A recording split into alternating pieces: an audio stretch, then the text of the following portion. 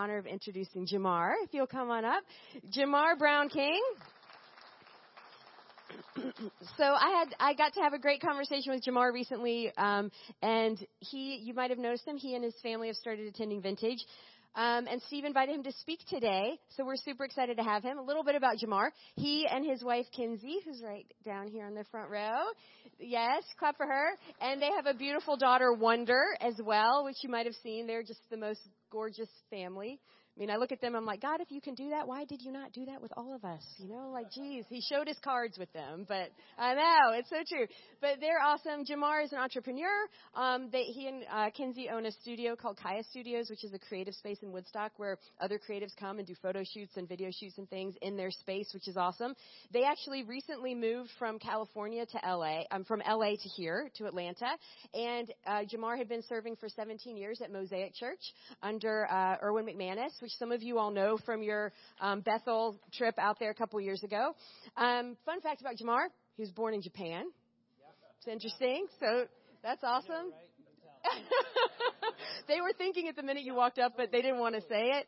And Jamar just has this amazing heart for serving others and for just helping in the body of Christ. Like I said, loved my conversation I got to have with him recently. And so I was super excited when Steve said that during his sabbatical, Jamar would be bringing our word. So can we just extend our hands and pray over Jamar really quickly? Do you all mind? Okay.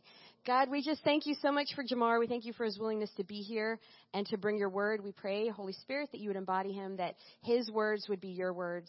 God, we all came with a need of some kind in our hearts.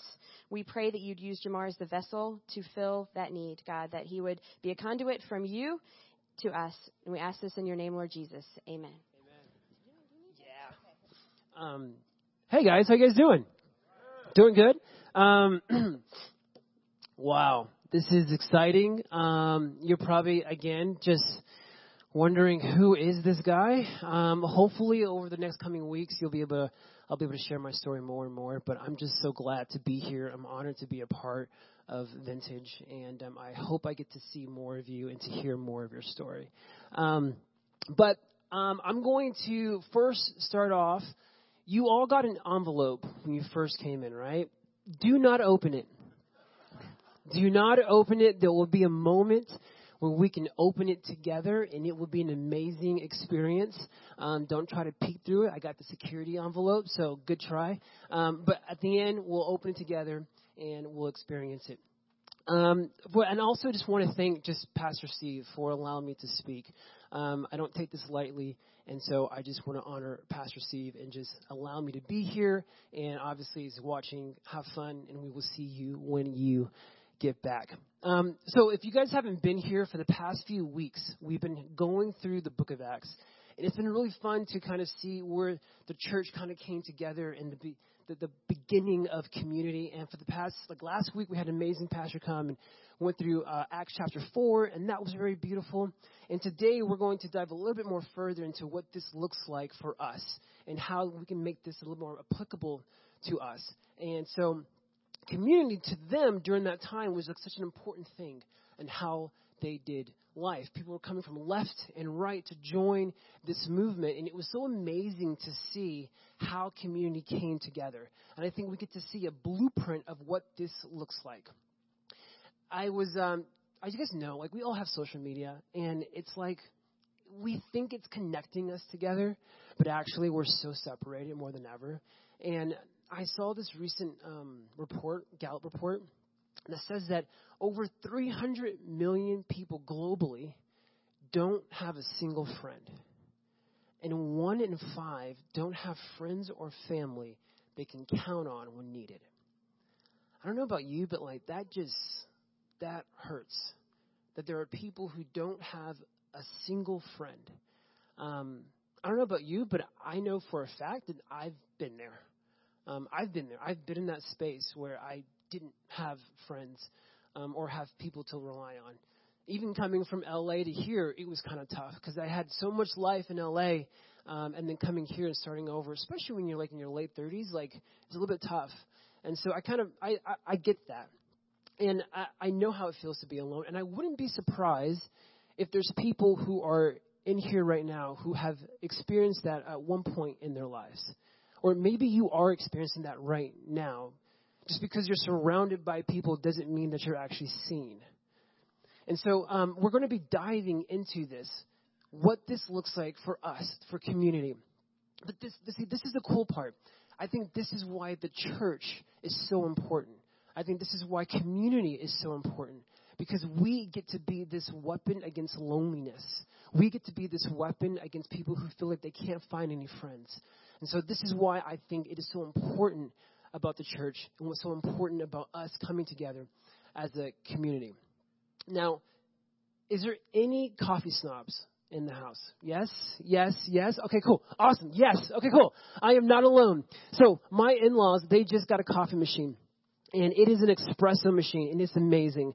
And I've been getting into it. Like, I'm now, addicted. So I love getting, good coffee beans and then putting it into the machine and then weighing it before I do that. And then getting the little tool that kind of, makes sure the coffee grinds are even, the portafilter. And then getting the level and then leveling it out. And then getting the tamper and then tamping it. And then putting the metal puck on top of it so you put it into the espresso.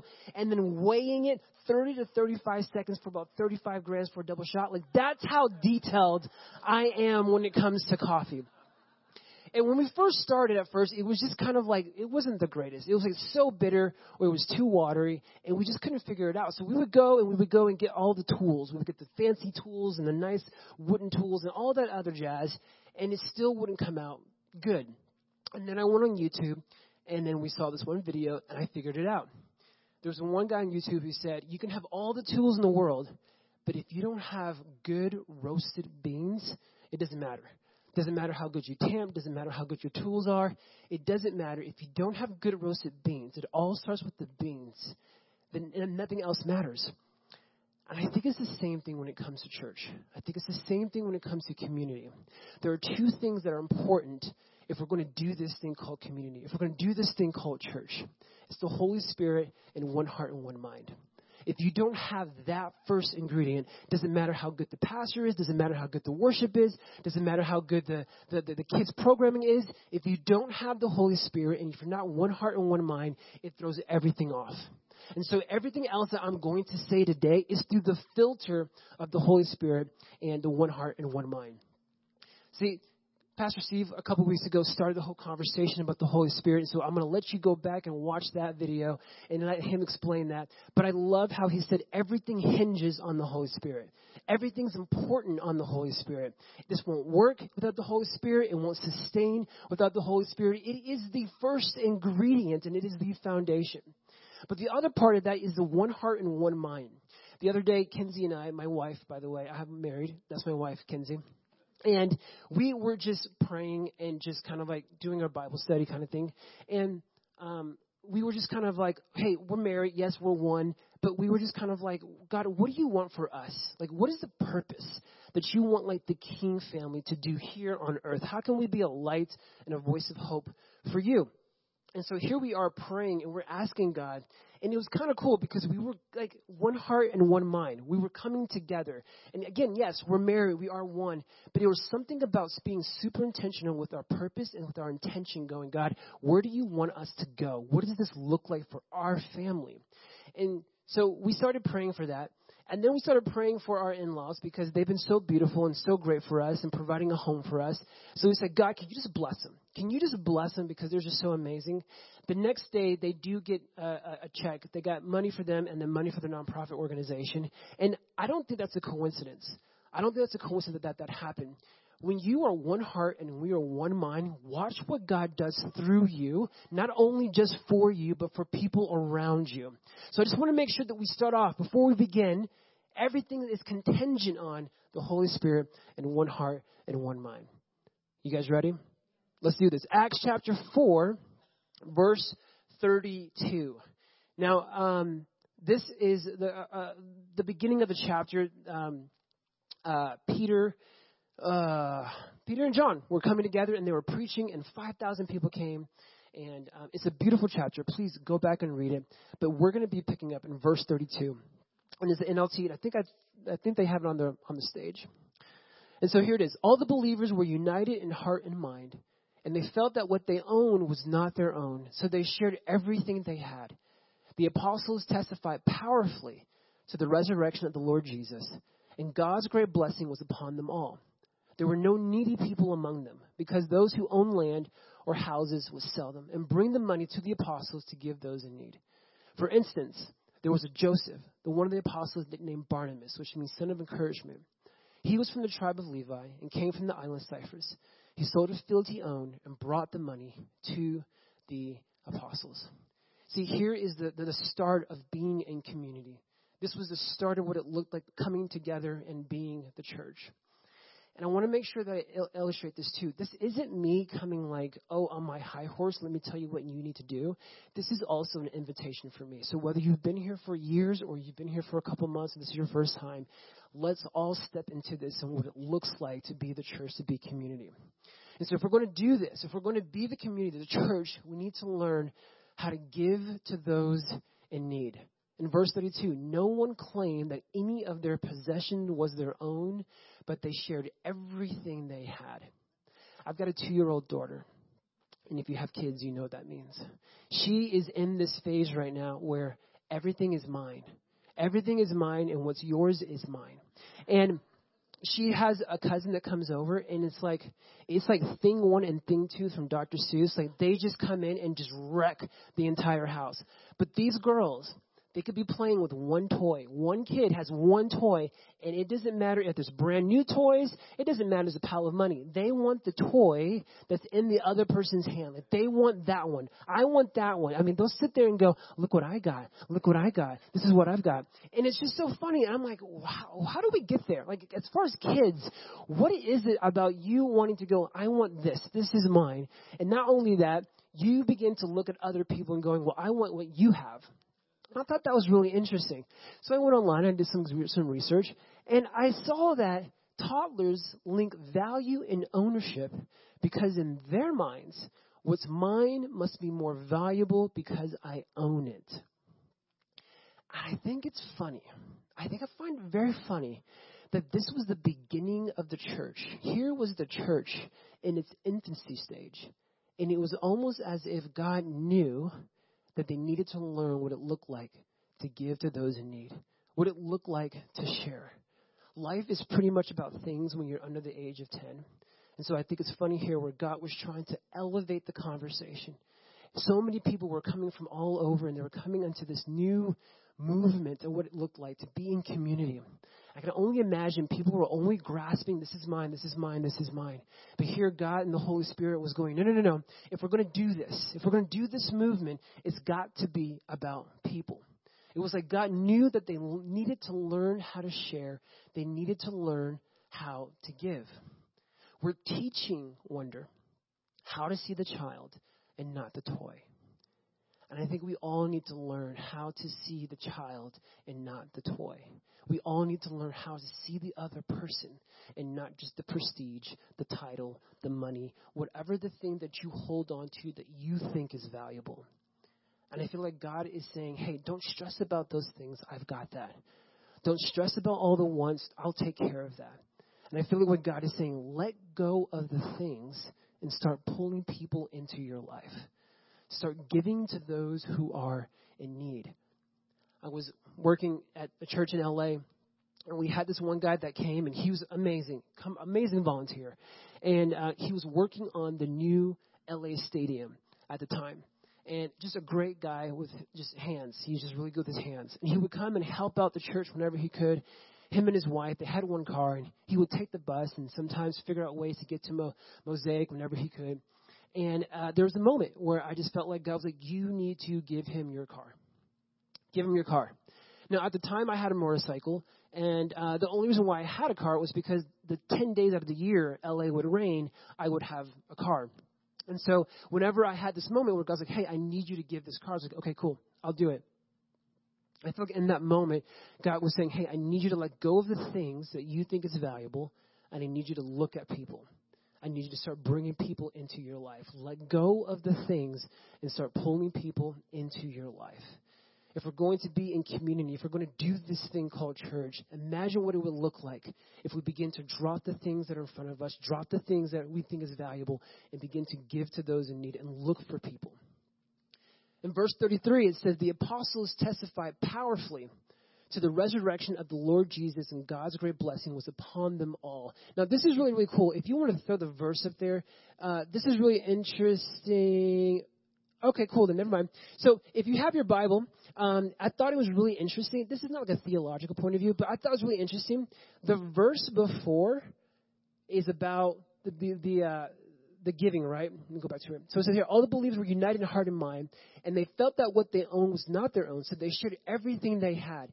Then you have the apostles, right? And the next verse after that is, there was no needy people among them, because those who own land and house would sell them.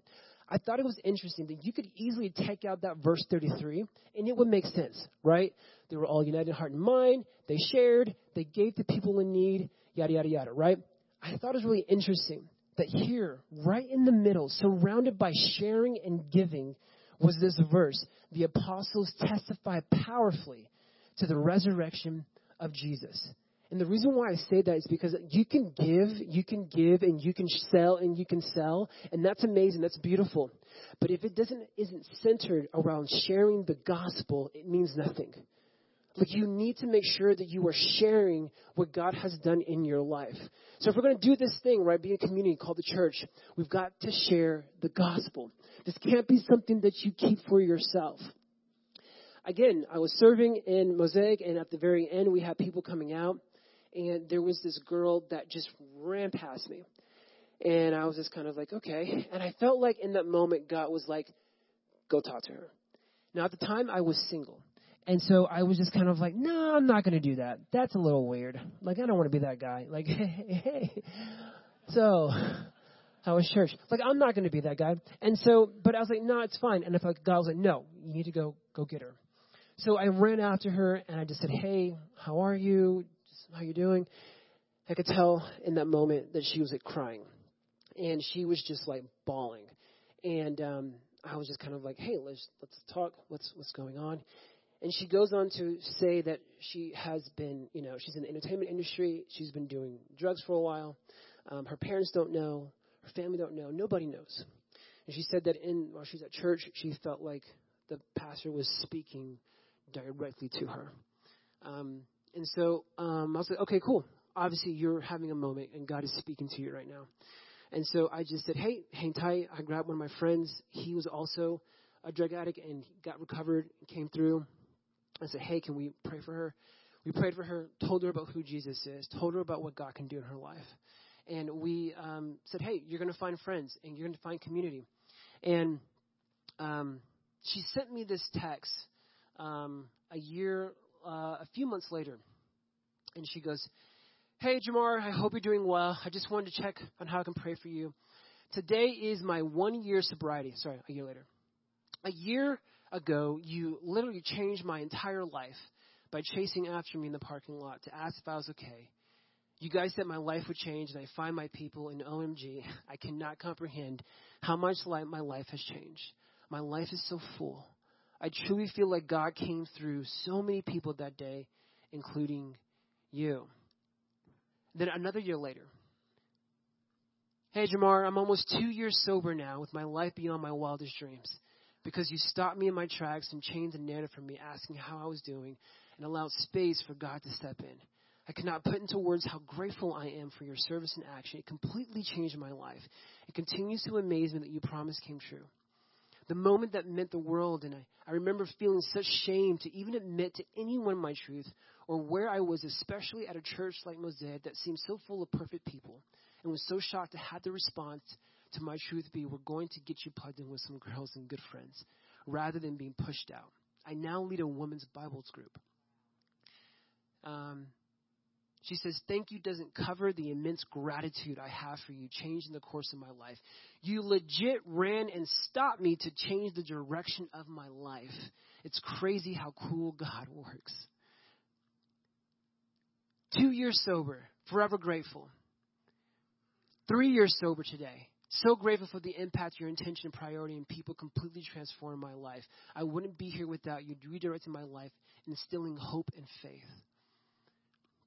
She now sends me a text every single year that she has been sober, and I keep telling her, don't stop. Please text me. Like, you don't ever feel like you're annoying me. I want to hear these texts. I want to see these texts. The reason why I'm saying that is because there are people that are waiting to hear the gospel. There are people within your life that are waiting to hear what God has done in your life. There are rooms that are waiting for you to occupy so that you can share what God has done in your life. There are rooms waiting for you. Not for me, not for this person, not for that person, for you specifically. I can only imagine what are the people in our lives, in our sphere of influence, that are waiting to hear the gospel, waiting to hear the good news, waiting to hear the power of Jesus in your life, and not only that, how God can change their life.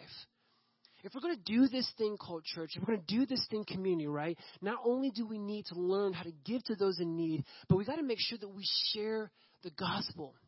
You've got to share what's going on in your life. You've got to be open up and share, hey, listen, let me tell you about this person named Jesus and how he changed my life.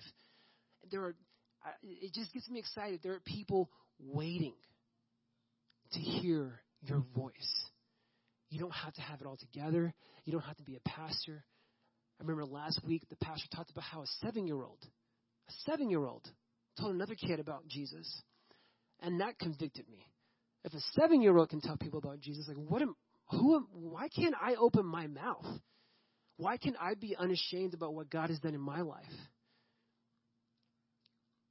If we're going to do this thing called church, if we're going to do this thing called community, we've got to share the gospel. But not only that, you got to be the example. In verse, I think it's kind of 34, there was no needy people among them, because those who own land or houses would sell them and bring the money to the apostles to give to those in need. For instance, there was Joseph, the one of the apostles named Barnabas. He was from the tribe of Levi and came from the island of Cyprus. He sold a field and he sold the field he owned and brought the money to the apostles. Now, during this time, reciprocity was like a big thing, right? If I did something for you, I expect something back in return. If I helped you, I expect something back in return, right? If I gave you something, I'm going to come back and go, hey, remember that moment I gave you something? I'm expecting something back in return. And so some people will actually do it just to make you in debt to them, which is kind of crazy. Because there was really no like financial system or anything else that was kind of like making sure that, hey, you got what you deserve. And so what they did was like, hey, I did something for you. I expect something back in return, which is where that whole thing, eye for an eye, tooth for a tooth kind of comes from, right? It just evens things out. But see, here is what God was doing. He was raising the bar on what it meant to be together. He was raising the bar on what it looked like when you start moving into generosity and giving. He was teaching them how to learn how it means to give and not expect anything back in return. I think in one translation it says that they laid what they had. They laid what they sold at the apostles' feet. And I think that's such a beautiful posture. That here they were, they had something that they owned, and they laid it down. Because I always think of a transaction is like the emoji of like the two hands, like, okay, we made a deal. You know what I'm saying? Like that's, boom, we did it. And here is a moment where they laid it at the apostles' feet as if they weren't expecting to pick it back up. What are the things in your life that God has given you that you need to lay at the apostles' feet? You need to lay at the church and not expect to pick it back up. Because culture just tells you, hey, I gave you this, I want something back in return. But here was God again, raising the bar on what it meant to be in community, raising the bar on what it meant to be generous, and to show what it looks like to give, right? If we're not careful, we can do the same thing with our offerings. I did that. I was very much, okay, God, I gave. Now I'm expecting that random suitcase of money on the sidewalk to help me. You know what I'm saying? Like I would always do that. But see, when you step into community, when you step into a space like this, like church, he begins to move and elevate you to go, no, I'm going to posture you to learn how to give. Right? There's a verse in 2 Corinthians 9:7. It's not up there. Each of you should give what you have decided in your heart to give, not reluctantly or under compulsion, for God loves a cheerful giver, and God is able to bless you abundantly, so that in all things, at all times, having all that you need, you will abound in every good work. See, God was going, hey, listen, I need you to give. Don't stress about everything else. I've got that covered.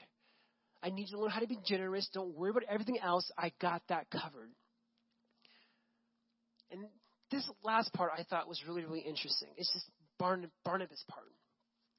And I was just kind of like, this is really interesting. Here you have this whole thing about people coming together and everyone coming together. In Acts chapter 2 is the same thing too. People came together, devoted to the apostles' teaching. They gave, they sacrificed, and God added to the number daily, right? And here at the very end of this verse is this one guy named Barnabas. And I was like, okay, like why this one person? Like what is about this one person? And not only is he one of the most important people that helped spread the gospel in the very beginning, but I started thinking, and I was like, maybe this is a moment. Maybe this is an opportunity for us to be able to go, hey, maybe this is where I get to be the example. Maybe this is a moment where I get to see myself and go, cool, how can I contribute? How can I be a part of this? And so the envelope that you have, pull that bad boy out. And on the count of 3, I want us to go ahead and I want us to open it together. Because I think that this is a great opportunity for us to pause and just go, okay, cool then. Like, how can we be a part of this? How can I actually put some skin in the game? Don't open it yet. On the count of 3, I'll open it. We'll open it. And so what we'll do is we'll open it and then we'll go from there. So 1, 2. Now, wait a minute. I want to make sure that you guys are very aware. I want to put my email up here. I don't know if they have it or not, but I will. Perfect. When we open it, I want to hear some stories. So if you can email me, take a picture of that and email me, that'd be great. Because I want to hear just what happens from this. Because I think it'd be really beautiful and kind of awesome to hear the stories from you guys. So, you guys ready? Cool. 1, 2. Now, let's pray. I think we should pray before we begin and before we start opening. No, go ahead. 1, 2, 3, go. Open it up. And for those of you who did not get it, what they're opening up is a $2 bill. Now, you're probably going, what the heck? This is like 50 cents right now, like an inflation. It's like it's nothing. I know.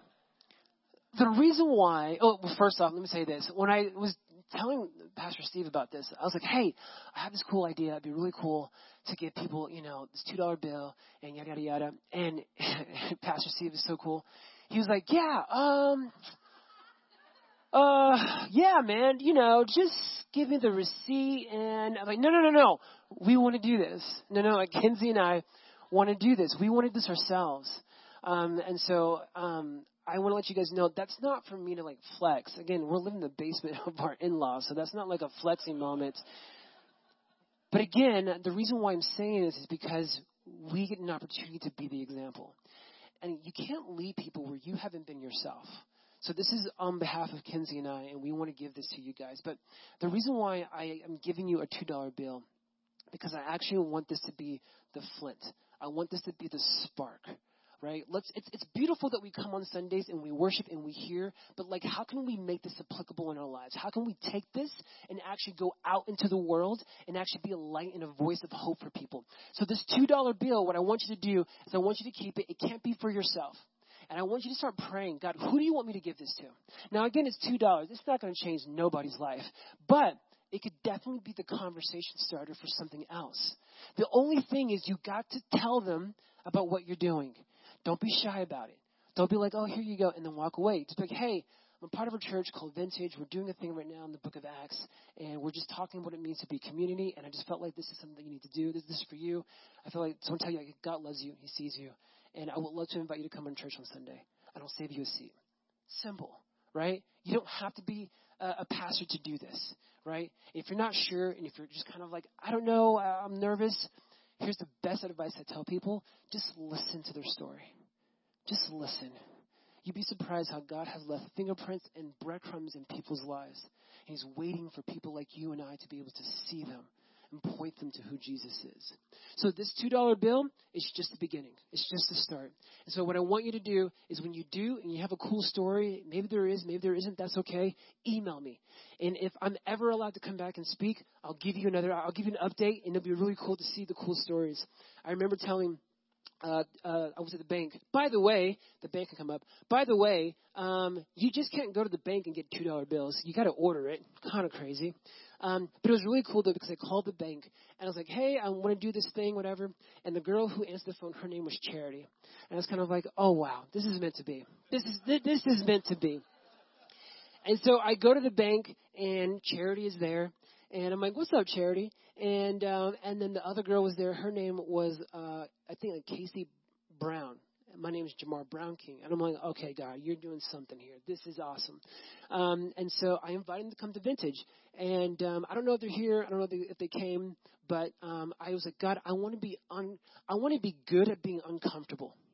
I want to be good at uncomfortable inviting people to Jesus, inviting people to church. So hopefully this $2 bill is just going to help you do that. So that's what I have for this morning. We're going to pray, and then we're going to go ahead and have a moment of ministry time. Cool? Heavenly Father, God, thank you so much. Thank you for this beautiful Sunday morning. Man, what a privilege that we get to come together. We get to do this. Like, that just blows my mind that we get to come together and we get to hear your voice. We get to worship.